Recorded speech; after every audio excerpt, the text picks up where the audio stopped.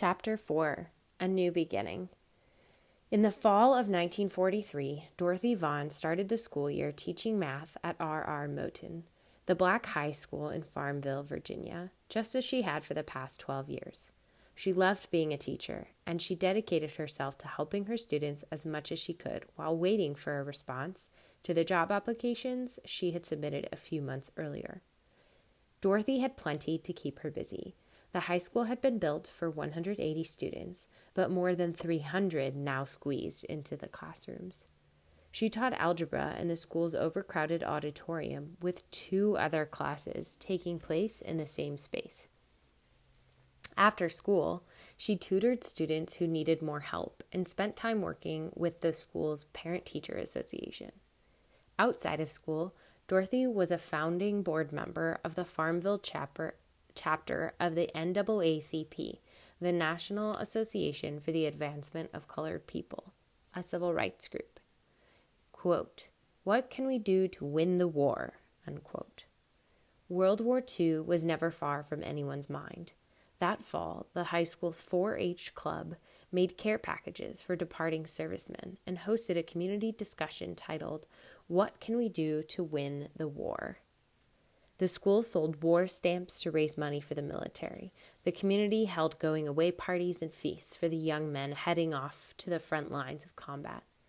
Dorothy updated her classes and added a unit called Wartime Mathematics, where she taught students how to use math to follow a household budget and manage wartime ration books, coupon books that allowed each family only a limited amount of various supplies, such as flour and sugar.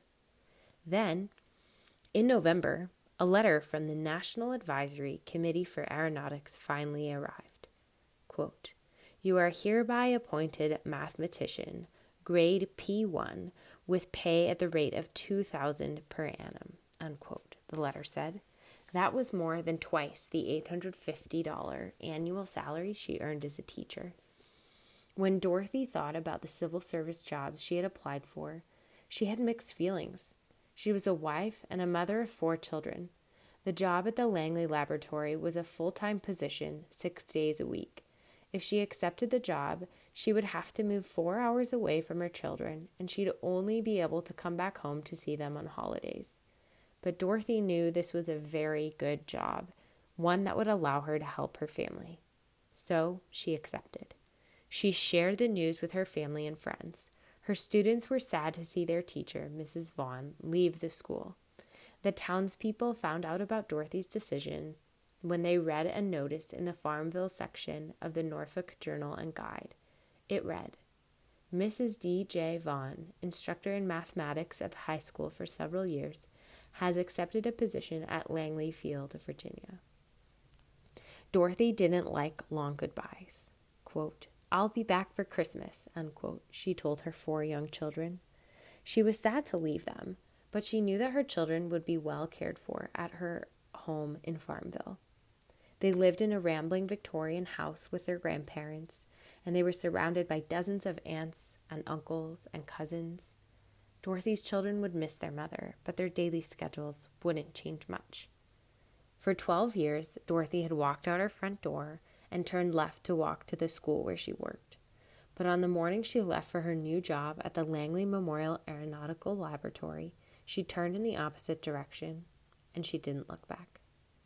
Leaving home. Dorothy Vaughan rode a Greyhound bus 137 miles from Farmville to Newport News, Virginia. While on the bus, she had plenty of time to think. What would it be like to work with white people? Would she sit side by side with young women like the ones at the State Teachers College? How would she endure the time away from her children and family? Mile after mile, Dorothy watched the gentle hills rising and falling outside her window. She refused to feel any self-doubt. Her country needed her, and she was ready and eager to do her part to support the war effort and her family.